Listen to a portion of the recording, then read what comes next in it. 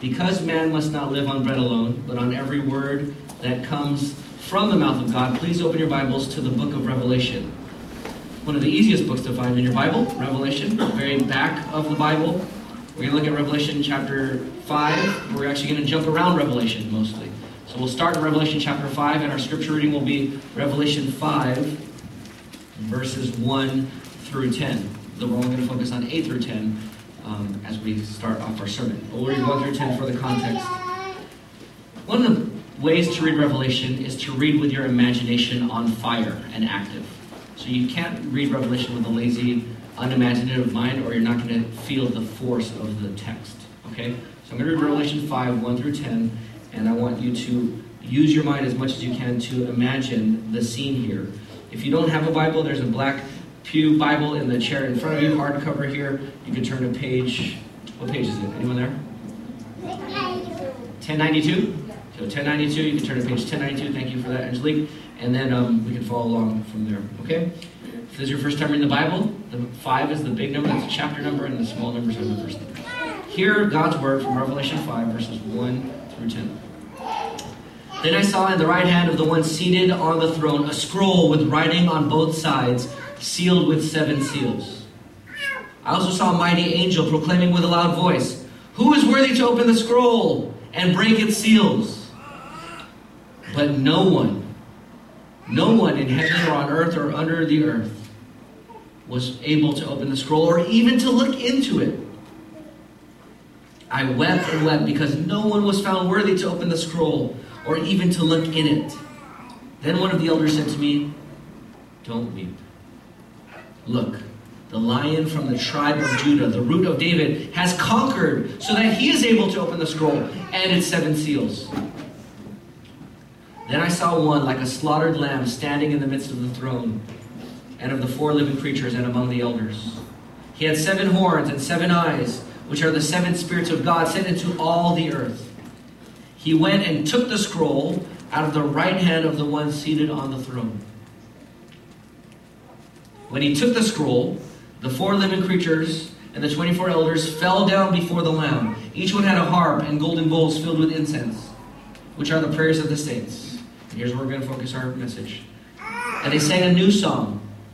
"You are worthy to take the scroll and open its seals because you were slaughtered. And you purchased people for God by your blood from every tribe and language and people and nation. You made them a kingdom and priests to our God. And they will reign on the earth." This is the word of the Lord. Thanks be to God. May the word of Christ dwell richly among us. Father, we prayed it in our psalm. Speak, O Lord, and renew our minds. Help us grasp the heights of your plans for us. Lord, we can't think too highly of your plans for us. They're too high.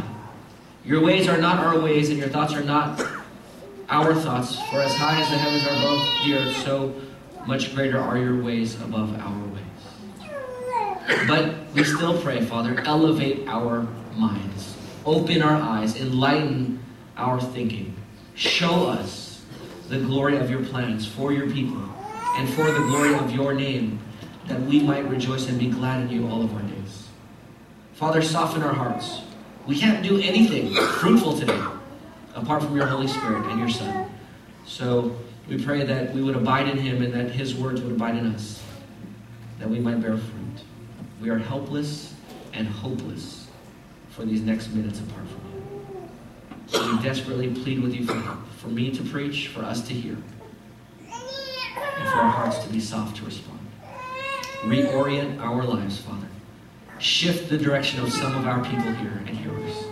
Change their lives forever due to this word from Revelation, we pray. In Jesus' name, amen. Amen.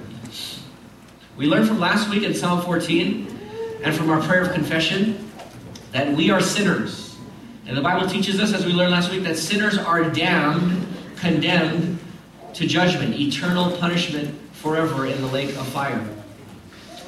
This is our problem. This is our greatest need. Our greatest need is salvation from our predicament. We need to be saved from judgment. We need to be saved from damnation. We need to be saved from our sins.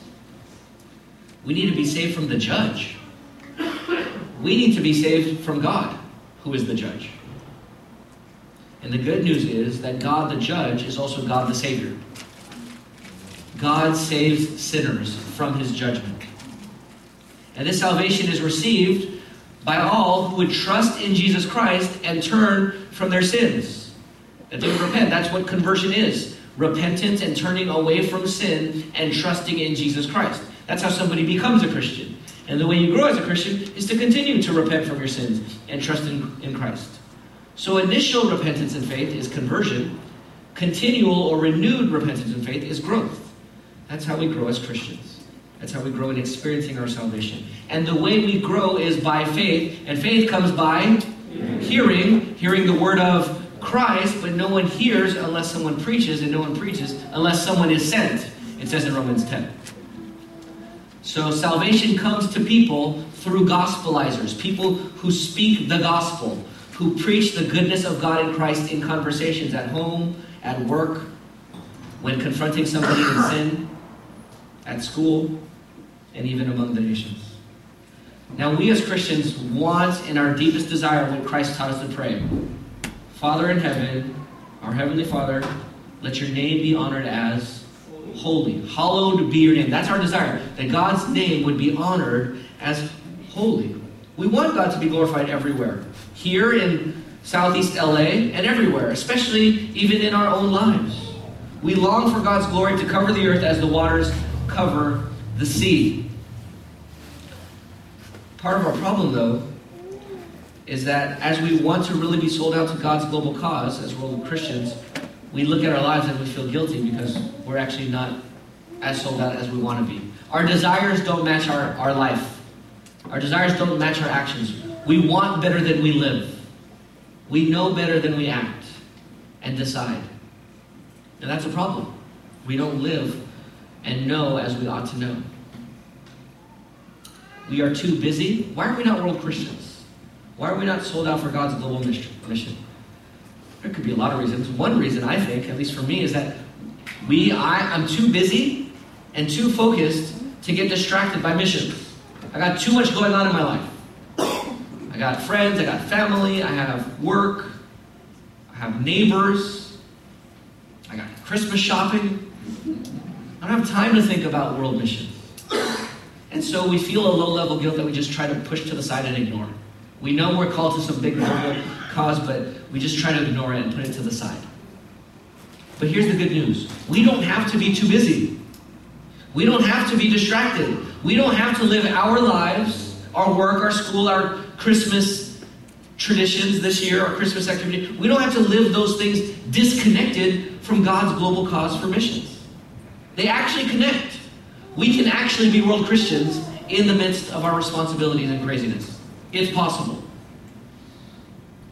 So here's the main goal from Revelation. All these texts of Revelation from the sermon. Be a world Christian by sacrificing your life for God's global glory. Be a world Christian by sacrificing yourself for God's global glory. I want you to get up on an altar and die. Again and again and again, every day, every hour, every moment. Or as Paul says, by the mercies of God, I urge you to present your bodies as a living sacrifice, holy and pleasing to God. This is your acceptable worship. And don't be conformed to this age or this world, but be transformed by the renewing of your mind, so that you might approve what is the good, pleasing, and perfect will of God. That's what a sacrificial life is. Dying to yourself, knowing God's will, and loving God's will.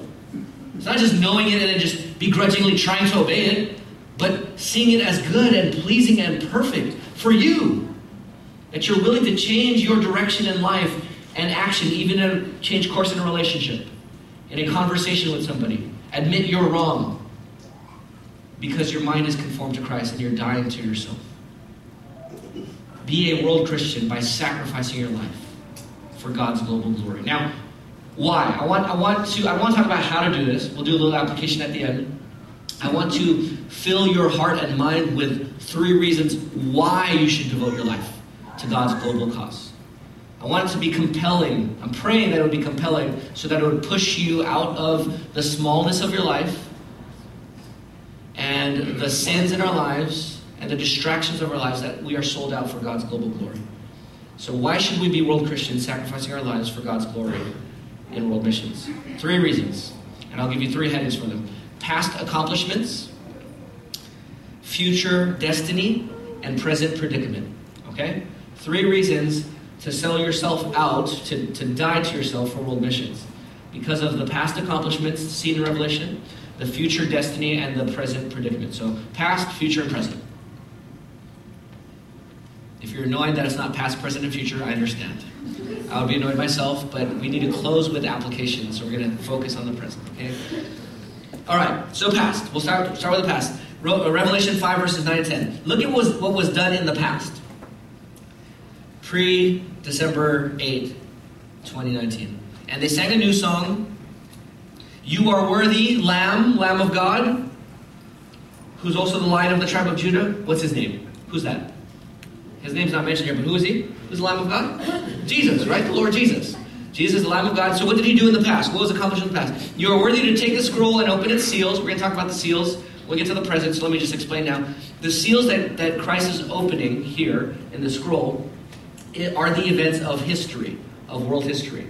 It's the story of the world. And so it's God's plan unfolding in the world. So as Christ is opening the seals, he's opening up the history of the world and God's plan being enforced and carried out in the world. Okay? We're going to get to that when we get to present.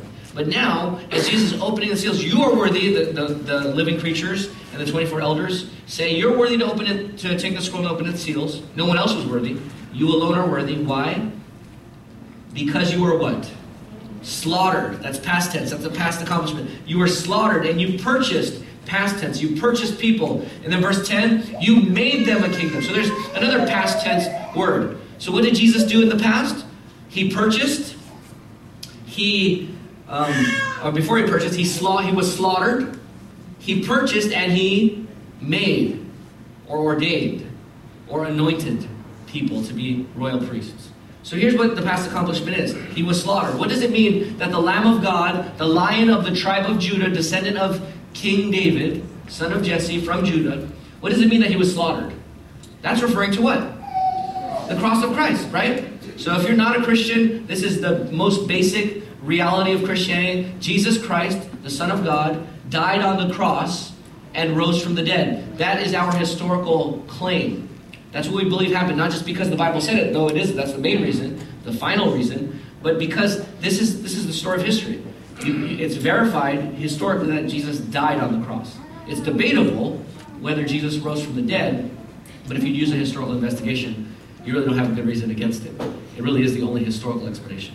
But that to the side, here's the point. Jesus was slaughtered. The Lamb of God was slaughtered in the past.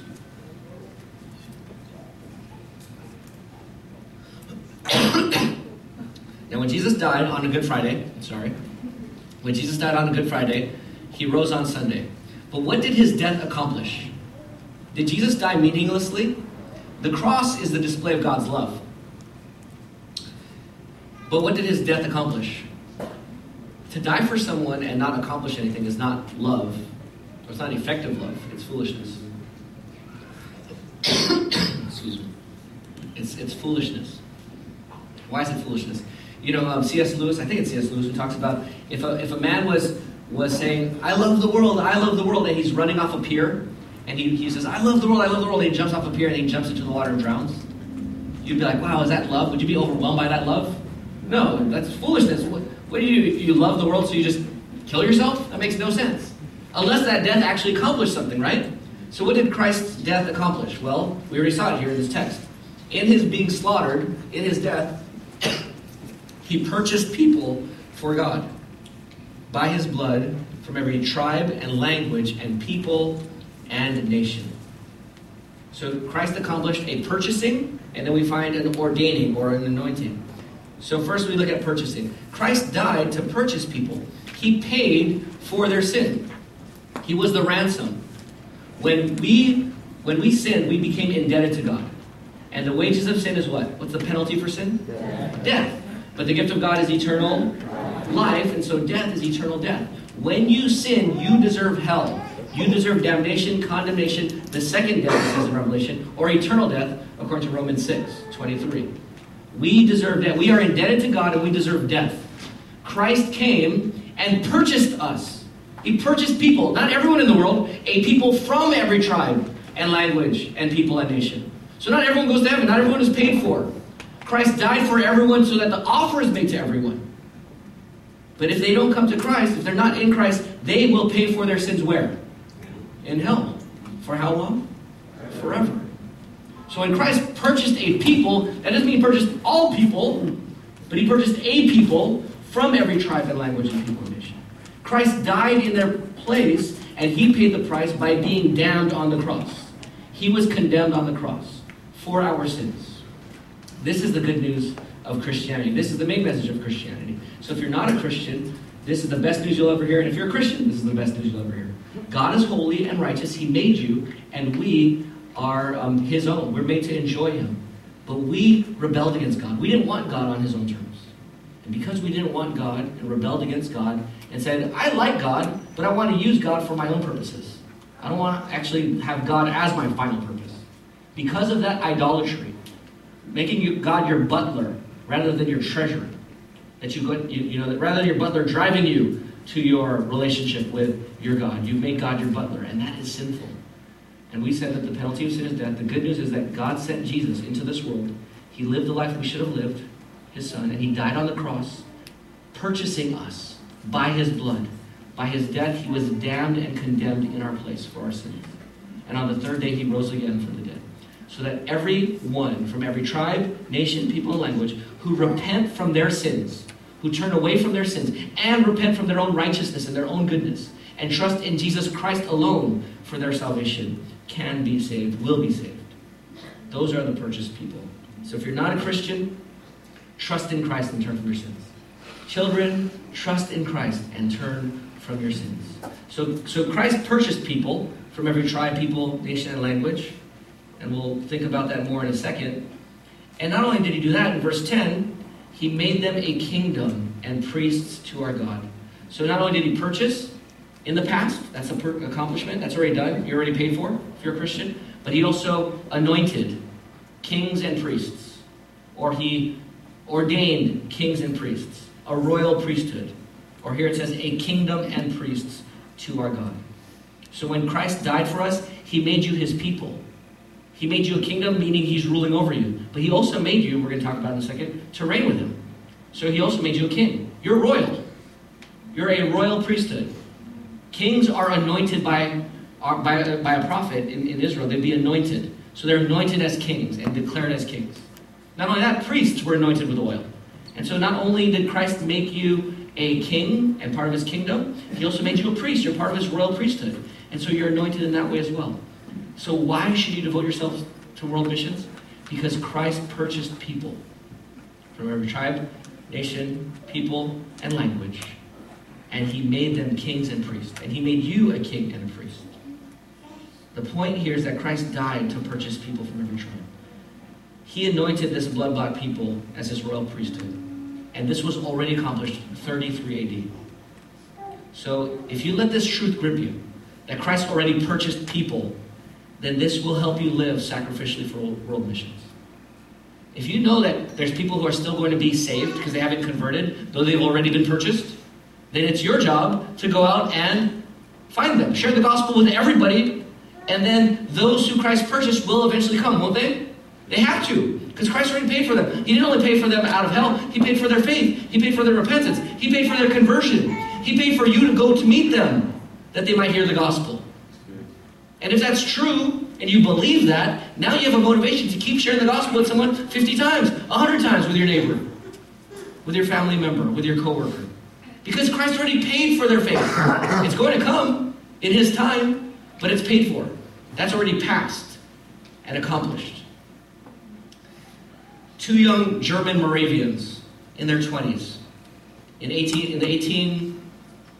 would be the 1850s.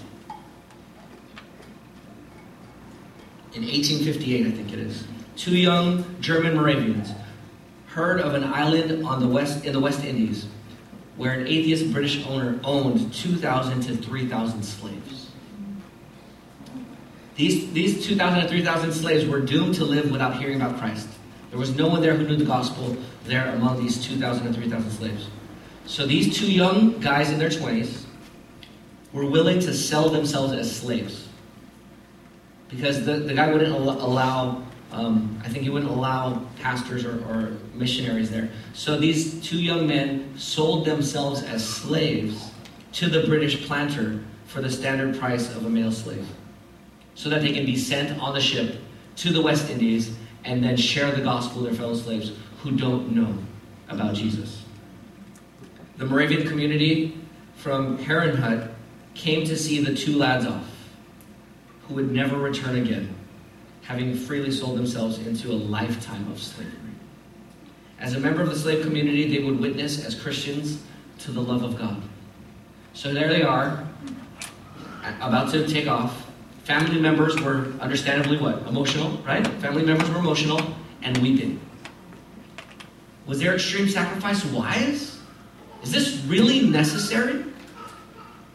As the ship slipped away, with the tide and the gap widened, the young men in the boat linked arms, looking at their family and friends right there. Looking at them, they linked arms and raised their hands and shouted across the spreading gap, "May the Lamb receive the reward of his suffering." May the Lamb receive the reward of his suffering. They're already paid for. He's going to save some there. May the Lamb receive the reward for all that he purchased. They're there. They just need people to go. And so they sold themselves, believing the past accomplishment, that Christ has purchased people for his blood, with his blood, from every tribe and language and people and nation. Do you believe that Christ will receive the full reward of his suffering? Do you believe that everyone he paid for will come from every tribe and nation and people and language? Do you believe that when Christ said, "It is finished," on that cross, that the full price of their salvation and their repentance and their faith and someone coming to share the gospel with them and translate the gospel into their language, do you believe that Christ paid for all that and it's all paid for? Yes or no? Yes, we believe that. Now the harder question: do we live with that confidence in that past reality as we engage our neighbors and the nations? In other words, do we really believe that? Be a world Christian by sacrificing your life for God's global glory. Because of Christ's past accomplishment, that's number one. But number two, because of Christ's future destiny. Or not Christ's future destiny, but because of the future destiny. Okay? Second reason why you need to be sold out for world missions is because of the future destiny. Look at chapter 5 again, verse 10. The last phrase of chapter 5, verse 10. You made them a kingdom and priests to our God, and they will reign on the earth. There's the future destiny. There's past, purchased, slaughtered, purchased, made. Okay, past. But now you got a future phrase. And they will reign on the earth. See that there? They will reign on the earth. Who's the they? The people from where? The people purchased from every tribe and language and people and nation. Those people, the slaves that were saved in the West Indies because of these two young Moravians, they will in the future what? Reign on the earth. That's a future destiny for every single Christian. Every tribe and language and people and nation. Every tribe and people, language and nation. Look at Revelation 7. Turn to the right in your Bible. Let me just read this passage. Revelation 7 verses 9 through 17. This is between the 6th and 7th seal. I told you that the seals that Christ is opening and the scroll that he's unrolling is the plan, God's plan in world history. And as the sixth seal, which is near the end of the scroll, as it's being rolled out, at the end, here's the end. Revelation 7, verse 9. After this I looked, and there was a vast multitude from every nation, tribe, people, and language. Here's the future destiny, which no one could number. And where are they? Standing before the throne and before the Lamb. They were clothed in white robes with palm branches in their hands. And they cried out in a loud voice, "Salvation belongs to our God, who is seated on the throne, and to the Lamb." All the angels stood around the throne, and along with the elders and the four living creatures, they fell face down before the throne and worshiped God, saying, "Amen. Blessing and glory and wisdom and thanksgiving and honor and power and strength be to our God forever and ever. Amen. Then one of the elders asked me, this is future vision, one of the elders asked me, who are these people in white robes? And where do these people in white robes come from? I said to him, sir, you know. Then he told me, these are the ones coming out of the great tribulation. They washed their robes and made them white in the blood of the Lamb. These are Christians coming out of the great tribulation. Those who are enduring and conquering.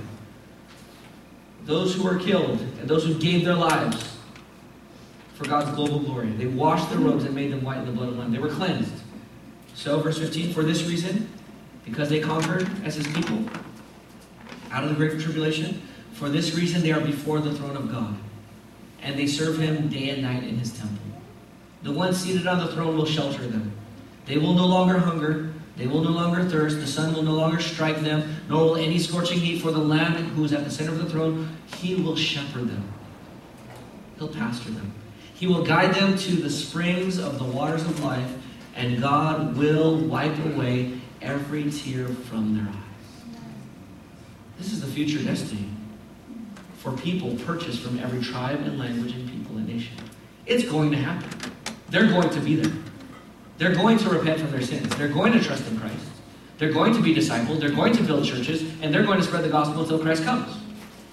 And they're going to do it because they're going to trust in Christ, because faith is going to come by hearing. And they're going to hear because someone is going to preach. And someone's going to preach because they were sent by other churches. They will be there. And we will send. And we will go. And we will preach. We must. Christians must. That's the future destiny. Going back to Revelation 5:10, it says, they will reign on the earth. I just want to think about that idea of reigning on the earth. So we talked about the they, people from every tribe, nation, people, and language. What about reigning on the earth? Will we reign on the earth? Will we really rule? You know, this is not a unique thought in Revelation. It's all over Revelation. So let me just take you to every verse here in Revelation already. It's not that many, but there's a few. Look at Revelation 2:26 and 27. This is talking about Christians. All of those who are in Christ, here's your future destiny of reigning. Look at Revelation 2:26. Here's the future destiny for those in Christ. The one who conquers and who keeps my works to the end, I will give him what? What will you get? Authority over the nations. And he will rule them, that's you, the Christian, will rule them with an iron scepter. He will shatter them like pottery. Remember we talked about this from Psalm 2? Christ will rule and reign. That was God's checkmate on the world, is sending Jesus his Messiah. And then it says that Christ will crush them. And here we see that we will rule. Christ will share that scepter with us. We will rule over the nations with Christ. Look at Revelation 3, verse 21. To the one who conquers, I will give the right to what? Sit with me where? On my throne. And who sits on a throne? A king. And what does a king do? He rules, right? You will have space to sit with Christ on his throne, just as I also conquered and sat down with my Father on his throne. So Jesus sits on the Father's throne. You sit on Jesus' throne. It's a really big throne. It's probably not a literal throne. But the point here is that you'll reign with Christ. You're going to reign with him. Another Revelation passage. Look at Revelation 20. Goes to the end of the book. Revelation 20, verse 4. Two more. Or three more. Three more verses. Two in Revelation 20 and then one in Revelation 22. Look at chapter 20, verse 4.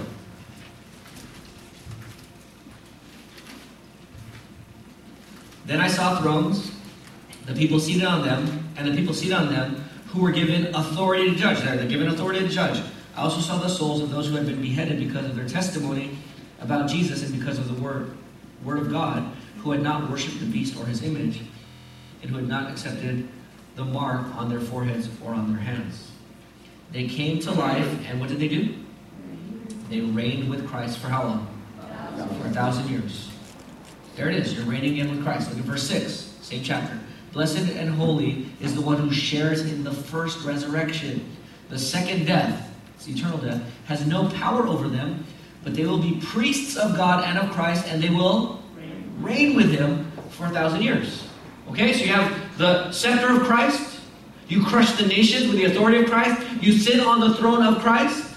And here, you reign with Christ as his priest for 1,000 years. And then one more, Revelation 22, last one. Revelation 22, verse 5. Night will be no more. People will not need the light of a lamp or the light of the sun, because the Lord God will give them light, and they will reign, not for 1,000 years, but what? Forever and ever. This is the future destiny of Christians. Reigning with Christ, ruling with him over the nations, sitting on his throne, holding his scepter, exercising authority for 1,000 years, and then after that, at least in my view, is a pre-millennium, and then forever and ever and ever. Brothers and sisters, the future is secure. This is not up for debate. God is faithful and powerful. He will accomplish his purposes. He is sovereign and he does whatever he pleases. That's what Psalm 115:3 says. Our God is in the heavens. He does whatever he pleases. In Ephesians 1:11, God works all things according to the counsel of his will. Everything. Or as Nebuchadnezzar said, King Nebuchadnezzar, the most powerful man in his time, said in Daniel chapter 4, who can stop God's hand? No one can say to him, stop, or stay there. No one can stop God. He's going to save all his people. They will reign forever and ever. It's a lock. It's guaranteed. There's no debate or discussion. There's no fear. There's no possibility that this won't succeed. There's no risk at all. The mission of God is not at risk at all for a second. So how shall we live? If you know that God's going to save people and they're going to reign with Christ forever, how shall we live? Well, you can apply that to repenting from your own sin. You can apply that to your broken relationships that you need to repent from and make sure Christ is central in. But listen to Acts 18. Turn to Acts 18. Keep your finger in Revelation because we'll be there. But look at Acts 18. I want to look at several verses here in this story. Let me illustrate for you how we should live if you know that there's a future destiny for these saved people. Acts 18, verse 1.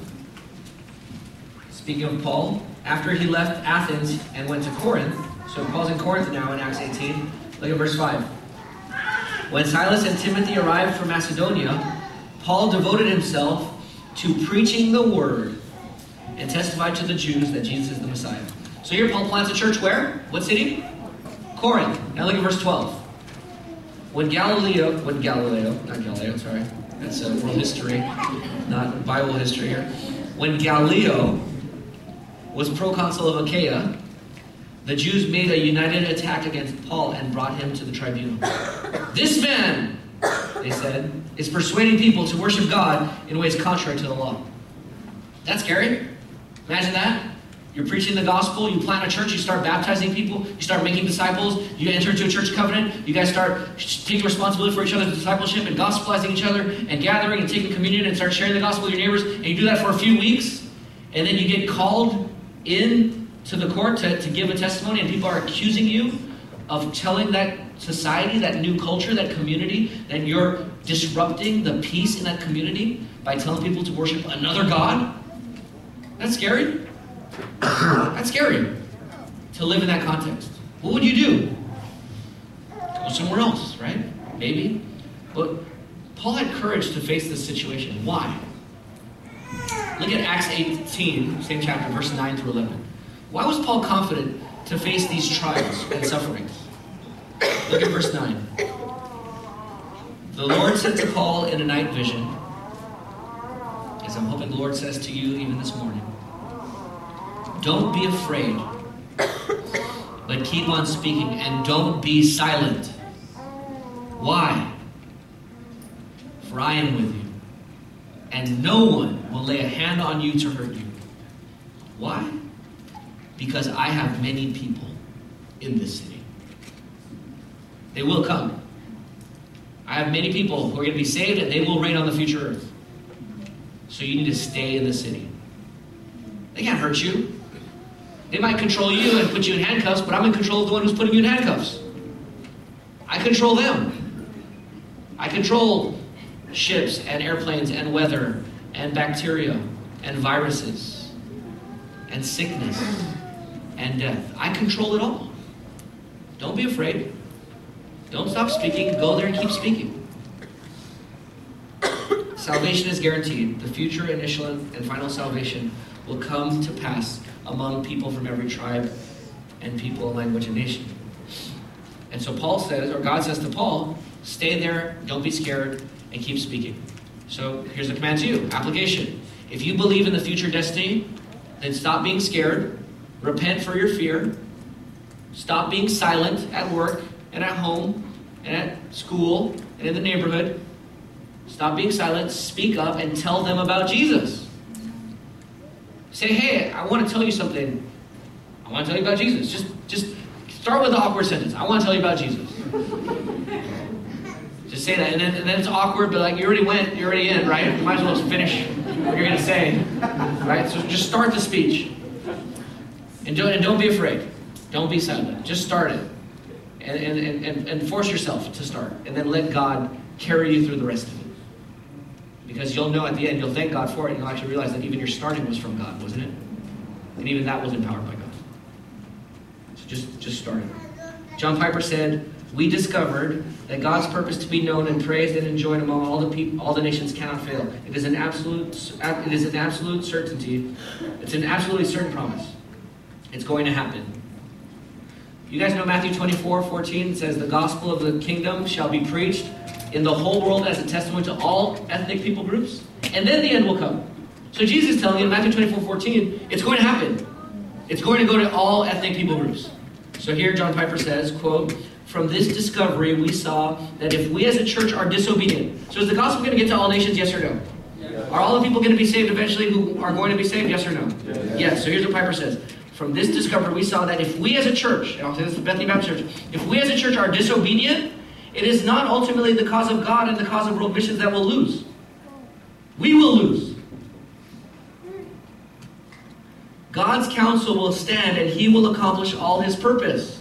His triumph is never in question, only our participation in it, or our incalculable loss. We can be drunk with private concerns and indifferent to the great enterprise of world evangelization, but God will simply pass over us and do his great work while we shrivel up in our little land and comfort." Are we fully invested? Are we living sacrificially for the guaranteed success of world missions? Is all of our work, family, school, friendships, church life, ambitions, hobbies, responsibilities, and leisure, are all of these things connected to this certain and inevitable victory? Or is our life disconnected and fragmented? I got a section of my life for the church. I got a section of my life for work. I got a section of my life for world missions. Is it all disconnected? Or is it all connected to this great global victory? If this future destiny is true, then your life plans are not too big. They are too small. If this future destiny is true, your life ambitions are too small. They're not big enough. Your thoughts are not high enough. Your goals are not great enough. Stuck in smallness. The main goal again, be a world Christian by sacrificing your life for God's global glory. Why? Because the past is accomplished and the future destiny is secure. Third reason why you should devote your lives to world missions is because of the present predicament. The present predicament. What is going on in the present? Three things that are going on in the present. Christians are conquering today, right now. Christians are conquering. Secondly, witnesses are waiting. And thirdly, siblings are dying. Christians are conquering, witnesses are waiting, and siblings are dying. Christians are conquering. Look at Revelation 2. Actually, go back to Revelation. Revelation 2. I'm going to read to you 7 verses here, just the first phrase. Look at Revelation 2. Revelation 2 and 3 is written to the 7 churches of Asia. So here, Revelation 2 and 3, God is speaking to the churches, and what is he telling each of these churches? Look at Revelation 2:7. He's saying to the church, Jesus is saying to the church there, to the one who conquers, I'll give the tree of life. In verse 11, the one who conquers will never be harmed by the second death. In verse 17, to the one who conquers, I will give some of the hidden manna. I'll give him white stone. Look at verse 26. To the one who conquers, we already read this, I will give him authority over the nations. In chapter 3, verse 5, the one who conquers will be dressed in white clothes, and I will never erase his name from the book of life. In verse 12, chapter 3, the one who conquers, I will make a pillar in the temple of my God, and he'll never go out again. In verse 21, chapter 3, to the one who conquers, I will give the right to sit with me on my throne, just as I also conquered and sit with my Father on his throne. What are Christians doing today? Conquering. Christians are conquering today. We have 97 members of Bethany Baptist Church. If you didn't get the new directory, make sure you get the new directory.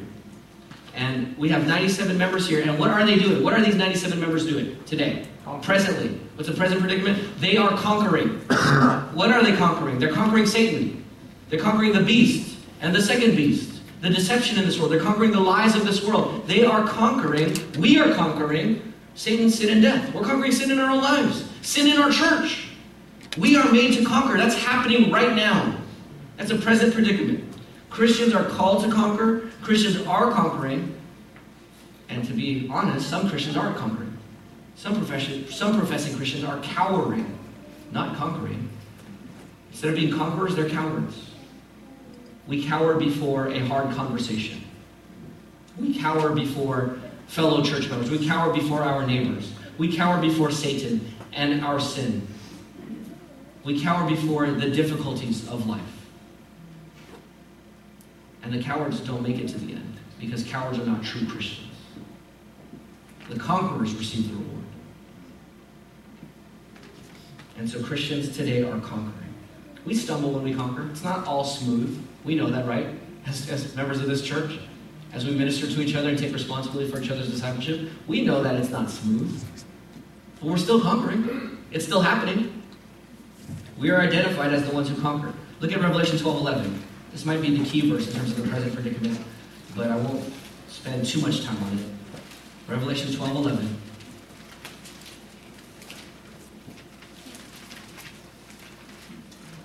After Satan, the dragon, is thrown out of heaven in this vision in Revelation 12, he's thrown down to the earth in verse 10. And look at Revelation 12:11, speaking about the saints. The saints, the brothers and sisters of Christ, who used to be accused by Satan. What did these saints do? They conquered the dragon. They conquered Satan. How? By the blood of the Lamb and by the word of their testimony. Or on what basis? Due to the blood of the Lamb. How did they conquer Satan? By Christ's death. So in other words, who's the one who really conquered Satan? Jesus did, right on the cross. When Christ died, he conquered Satan. But we conquer Satan on account of Christ's death. By the blood of the Lamb, we conquer Satan. But that's not the only way. That's not enough. It is enough in the sense that it's secure, but that's not the only grounds for conquering Satan. Read on. Not only by the blood of the Lamb, but by what? By the word of their testimony. So not just by the gospel of Christ, but by the gospelizing of Christians. By us speaking the gospel, the word of our testimony, over and over, gospelizing Christians, gospelizing non-Christians, gospelizing neighbors, gospelizing family members, gospelizing church members, rebuking them and teaching them and confronting them and restoring them again and again and again. By speaking the gospel of the goodness of Christ, the kindness of God in Christ to people, we conquer the dragon. Satan loses by the gospel and by gospelizing of the saints. That's how we conquer. And there's a key here to the whole thing, and I'll pick up on it at the end, but I'll read it now since you're already in Revelation 12:11. Why are they able to conquer like this? What's the key for them? What makes them so bold? The blood of the Lamb, the gospel, the gospelizing, but what else? For they did not love their lives to the what? Point of death. In other words, they didn't care if they what? They didn't care if they died. And if you don't care if you die, you have no fear. And when you have no fear, you're able to speak what you want to say. What keeps us from boldness? What keeps us from honesty? What keeps us from gospelizing? Fear. We're scared to die. We're scared we're going to lose comfort. We're scared we're going to lose a friendship. We're scared we're going to get fired. We're scared we're going to lose money. We're scared we're going to lose a place to live. And when fear controls, Christ doesn't, right? But that's not how we conquer. That's not how these people conquer. They're not scared to die. So Christians are conquering. Not only are Christians conquering, look at chapter 6, verses 9 and 10. Witnesses are waiting.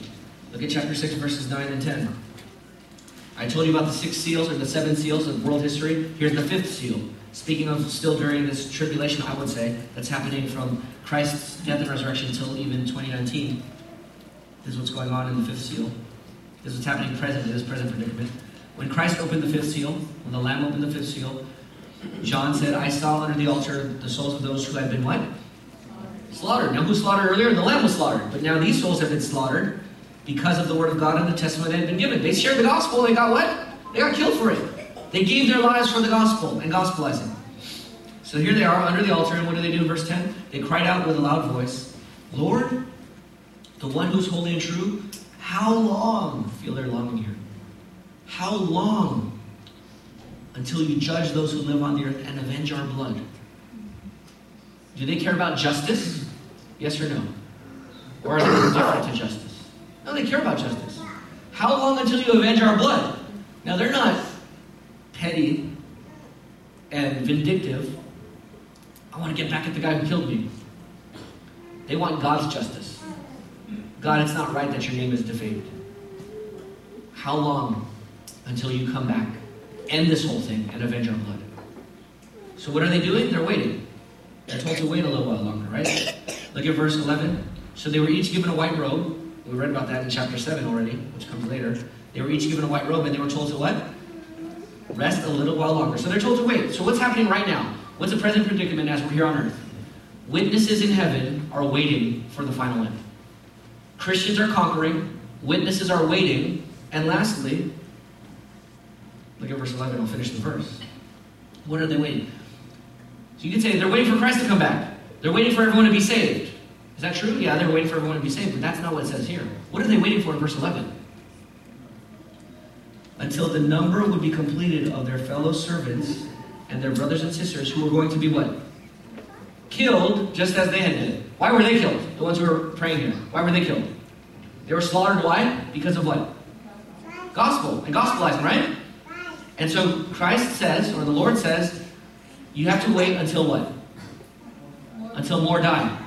In other words, are more Christians still going to have to die for the cause of the gospel? Yes. Absolutely. And some are in this room. Some need to be in this room. Some of us are called, all of us are called to give our lives to Christ. And some of us will actually die for the gospel. Knife to the throat, a bomb, threats, government execution perhaps. Some here in this room, some here in Southeast LA, among our churches in Shepherd LA, certainly among our Shepherd LA churches, right? There's 12 churches in Shepherd LA. At our Southern Baptist Convention, 45,000 churches. 160 churches in our Los Angeles Southern Baptist Association. Some from here will die. Until this number is completed, the end won't come. So what's happening right now in this present predicament? Siblings are dying. Brothers and sisters are dying right now. And they will continue to die. And we need to send them, and we need to go and die ourselves. That's the call. The end doesn't come until this happens and is completed. Brothers and sisters, suffering is inevitable. It's inevitable. I know, most of you grew up here in the States. You grew up in a Christianity that told you can have Jesus and not suffer. That's a lie. That's a lie. That's a satanic lie. Jesus said, if anyone come after me, let him deny himself, take up his what? Cross and follow me, right? Die to yourself and follow me. And so we take our cross as, bad relationships with friends. My cross is I got a bad boss at work. That's not the cross here. The cross is where you die. I'm not saying those things can't be crosses, but you can lighten it so much that you feel like that's your cross. No, if you're a Christian, you need to die to yourself and might even need to physically die for Jesus. Actually, all of us should die expending our lives for Jesus. In that sense, we should all die for the gospel. But some of us need to be killed. It says here, not just those who died, but who are slaughtered. Killed in persecution for the gospel. This needs to happen. And this is normal Christianity. I know you live here in America, and this is the Disneyland of the world, and so we think that normal Christianity means no suffering. That's not normal. That's a fake Christianity. That's a fake Christianity. And if you've been living that as your Christianity your whole life, you've been told a lie. Christianity means giving up your life for Christ. All who desire to live a godly life in Christ Jesus will be persecuted. Jesus said in Matthew 5:10-12, blessed are those who are persecuted because of righteousness, for the kingdom of heaven is theirs. You are blessed when they insult you and persecute you and falsely say every kind of evil against you because of me. Be glad and rejoice, because your reward is great in heaven. For that is how they persecuted the prophets who were before you. This is normal Christianity. Jesus said if the world loves me, they will love you. If they hated me, they'll what? Hate you. That's normal Christianity. If nobody opposes you for your Christianity, you're not following Jesus. You're following a fake Jesus. If people who oppose Jesus don't oppose you, something's wrong. I'm not saying be a jerk. I'm not saying be opposed because you're a jerk. Or you're being rude. Well, you should be opposed. And we'll oppose you too. Right? We should oppose each other here in this church for being rude and sinfully rude. But when we're talking about suffering for Jesus, living for Jesus, when your face is the face of Christ, or your body is the body of Christ embodied to people in your love and words to them, and they reject you, that's normal. Don't complain. Don't be surprised. If they're rejecting Christ, of course they'll be mad at you. They're mad at Jesus. Don't even take it personal. It's not you that they're mad at. They're mad at Jesus. So just be a faithful witness to them. Let me close here, or at least this point, with an illustration. Some of you know John Paton, a missionary. John Paton, I'm sorry, I said earlier the Moravians. I told you 1850s. That was this story, not that story. So John Paton wanted to be a missionary to the West Indies, I believe. And 19 years before he was about to go, they had just taken them at that same place. They killed a missionary named Williams and another missionary named Harris together. Williams and Harris went to that tribe to share the gospel with them. They were killed and they were eaten by the tribe. They were cannibals. So they killed the missionaries and they ate them. And that was 19 years ago. In terms of, that was in 1839. So now, 19 years later, here, John Paton is here, and he's telling Mr. Dixon, an elderly leader in the churches, that he wants to be a missionary to that same place in that same tribe. And then Mr. Dixon exploded. You'll be eaten, or the cannibals, you will be eaten by cannibals. And to that, young Paton responded, Mr. Dixon, you are advanced in years now, and your own prospect is soon to be laid in the grave, there to be eaten by worms. I confess to you that if I can but live and die serving and honoring the Lord Jesus, it will make no difference to me whether I'm eaten by cannibals or by worms. And in the great day, my resurrection body will rise as fair as yours in the likeness of our risen Redeemer. You're going to be eaten by worms. I'll be eaten by cannibals. Big deal. We're going to rise from the dead and we'll both have resurrected bodies like Christ's. Let's go. Let's go. Let's suffer. Let's lay down our lives. Jim Elliot, who also laid down his life for the gospel in the 1900s, I was going to say in this century, not the last century, he said famously, he is no fool who gives what he cannot keep to gain what he cannot lose. His wife, who lost her husband, said this, God's command, go ye and preach the gospel to every creature, was the categorical imperative. The question of personal safety was wholly irrelevant. That's an irrelevant question. Is it safe? That's not a Christian question. Maybe 10th or 20th. Your top 5 questions on missions, if that's your first 5 questions, that's completely irrelevant to whether we should go or not. Of course, we will put our safety in jeopardy. Of course we'll suffer. So, David Livingston said, for my own part, I have never ceased to rejoice that God has appointed me to such an office as a missionary. People talk of the sacrifice I have made in spending so much of my life in Africa. Is that a sacrifice which brings its own blessed reward in heaven, in healthful activity, the consciousness of doing good, peace of mind, and a bright hope of a glorious destiny hereafter? Away with the word sacrifice. Say rather it is a privilege. Anxiety, sickness, suffering, or danger, now and then, with the foregoing of the common conveniences and charities of this life, may make us pause and cause the spirit to waver and the soul to sink, but let this only be for a moment. You're human. You can feel a little hesitation. But let this be only for a moment, continuing. All these are nothing when compared with the glory which shall be revealed in and for us. I never made a sacrifice. It's no sacrifice. He is no fool who gives what he cannot keep to gain what he cannot lose. What does it profit a man to gain the whole world and forfeit his own life, his own soul? My prayer is that God would save our 97 members from foolishness, from triviality, from short-sightedness, from fear. God, save us from fear. Save us from the temporary comfort. Save us from small-mindedness. Save us from the deceit and the lies of this world that even inevitably bleeds into our churches and into our own Bible reading. Let me apply this to missions here as we close. Will we, Bethany Baptist Church, be a globally minded church? Will we? We need to be. I want to encourage some of you, if you haven't already, to come to our missions class. Let me know you want to be in that missions class. We have 5 more weeks of studying missions. It would be helpful to just get your mind focused together off of this world and the world's lies into eternal and real present realities. Will we work with other churches as a church for God's global glory? Will we work with other churches here in LA? Will we work with other churches abroad? Will we be a healthy church in this convention of churches? Will we work inside and outside of our denomination? Because it's not about the name of the denomination, it's about the name of Christ to all nations. Will we do that? Christian, if you're a Christian, if you're not a member of this church, you need to join a church, because when you move the church, you change the world. God advances his mission through churches. So join a church, move your church as a healthy member, and you'll change our world.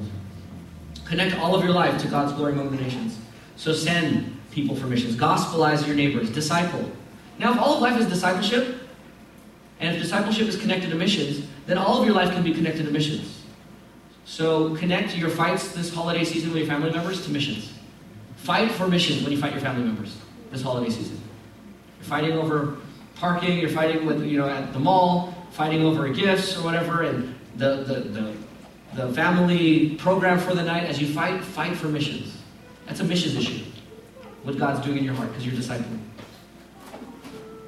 Fight for missions, or work for missions by attending our Sunday gatherings. Coming every Sunday is a missions issue. Change diapers of kids for the glory of God among the nations. Weep with another member and bear their burdens for the nations. Take food or meet some other need of a church member for the nations. Exercise your physical body for temporary health for the sake of the nations. Sleep well for the sake of the nations. Eat healthy for the sake of the nations. Do your hobbies for the sake of the nations. Have yummy desserts in moderation for the sake of the nations. Enjoy a Cinnabon once in a while for the sake of the nations. Connect all of your life to global missions. Don't live a disconnected, small-minded life. Everything you do is for the nations. Consider going on a short-term missionary trip. My prayer for BBC from here on out is that within any 5-year segment, 20% of our members have gone on a short-term missions trip. So consider in the next 5 years going on a short-term missions trip. Make that a family vacation. Support and give for missions. Pray for missions. Give to the Lottie Moon Christmas offering. Give to regular offering, because that goes to missions as well. Strengthen other churches here to be faithful. Strengthen our pastors. And here's one other application. Consider once a year, like me and Francis do, every December.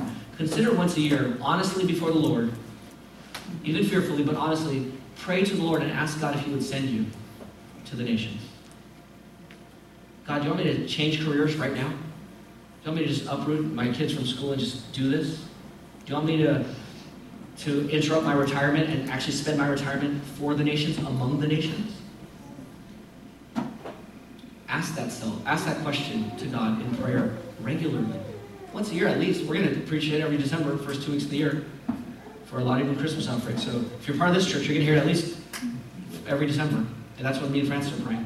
It's a good time for you to pray as well. Again, the main idea here, our main goal is be a world Christian by sacrificing your life for God's glory.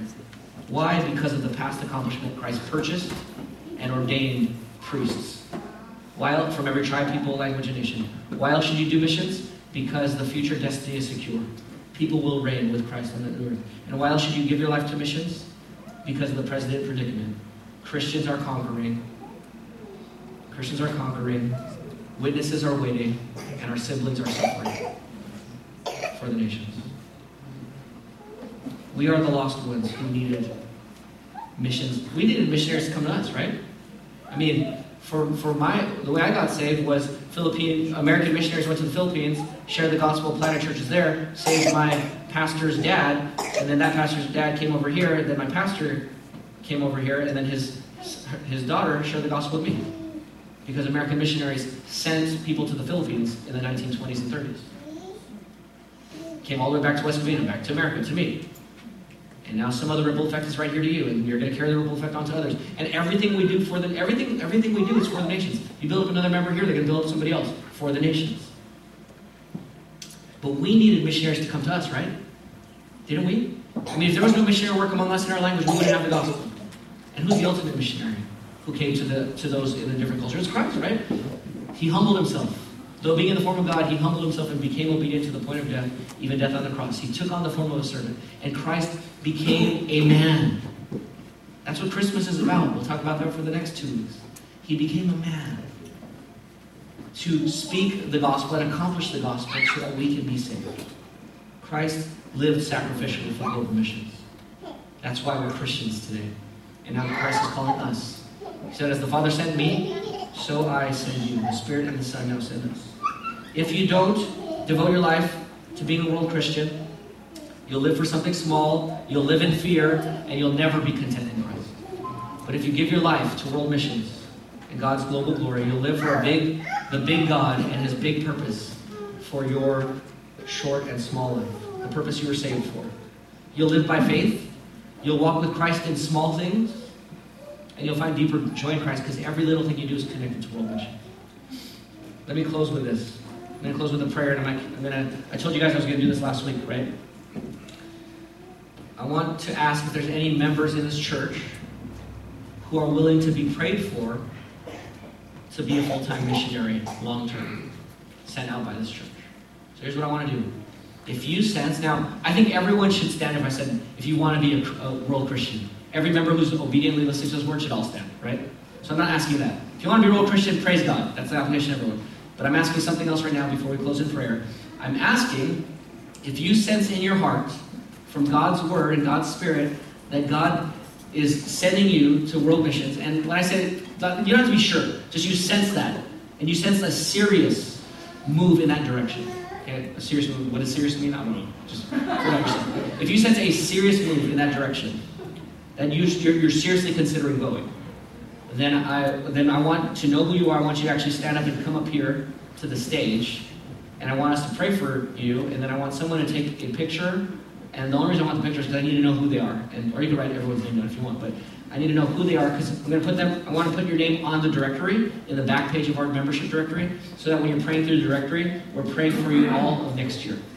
Okay? So if you sense, again, if you sense by God's Spirit a serious shift or move in that direction, then you're seriously leaning in that direction of going as a missionary, crossing a culture to another place for the sake of the nations and the unreached in particular, whether that or not, or closer to the unreached, to eventually reach the unreached, then would you please stand? Please stand if that's you. It could be one person, it could be no one, it could be... Okay. All right? I'm going to ask you guys to come up here to the stage. We're going to pray together. And so come here to the stage. Just stand here, across the stage here. Yes, on the stage.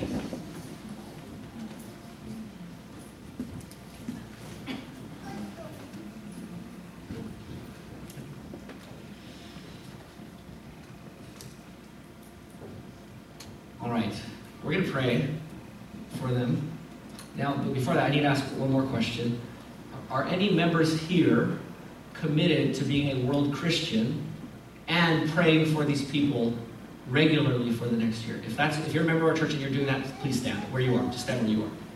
Okay, if you're committed to praying for these members as a fellow member of this church for the next year, and when I mean committed, at least once a month, like in the directory.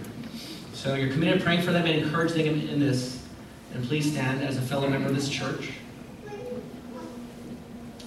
All right, so if you are, we're going to pray now. I want you, where you're seated out there, to just reach your arm out towards these brothers and sisters as we pray, and let's pray to the Lord together.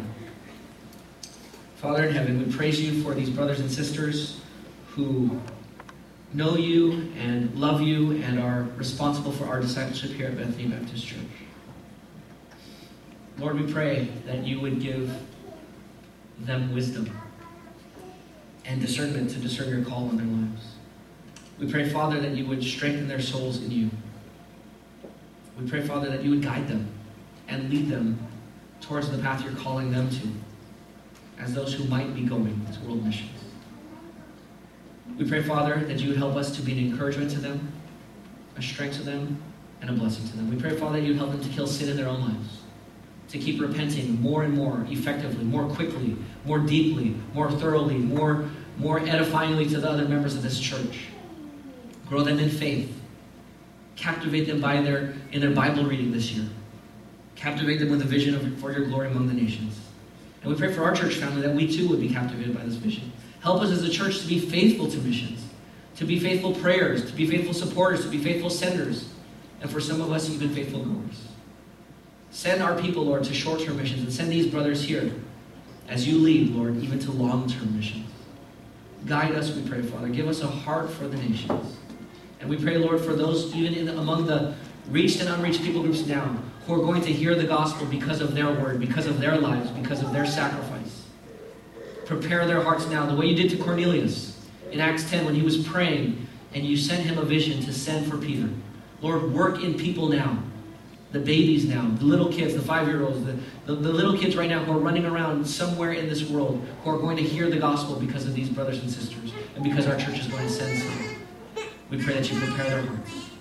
Father, do it. Reach the nations, people from every tribe, people, language, and nation. And Lord, don't pass over our church, Father. We pray, we plead. Use our church as part of your unstoppable plan. Save us from ourselves. Save us from small-mindedness. Save us from comfort. Save us from fear. Change us and transform us, we pray. Help us, Lord, to be faithful in praying for, supporting, and encouraging these brothers. And captivate our church for your global glory among the nations. In Jesus' name we pray. Amen.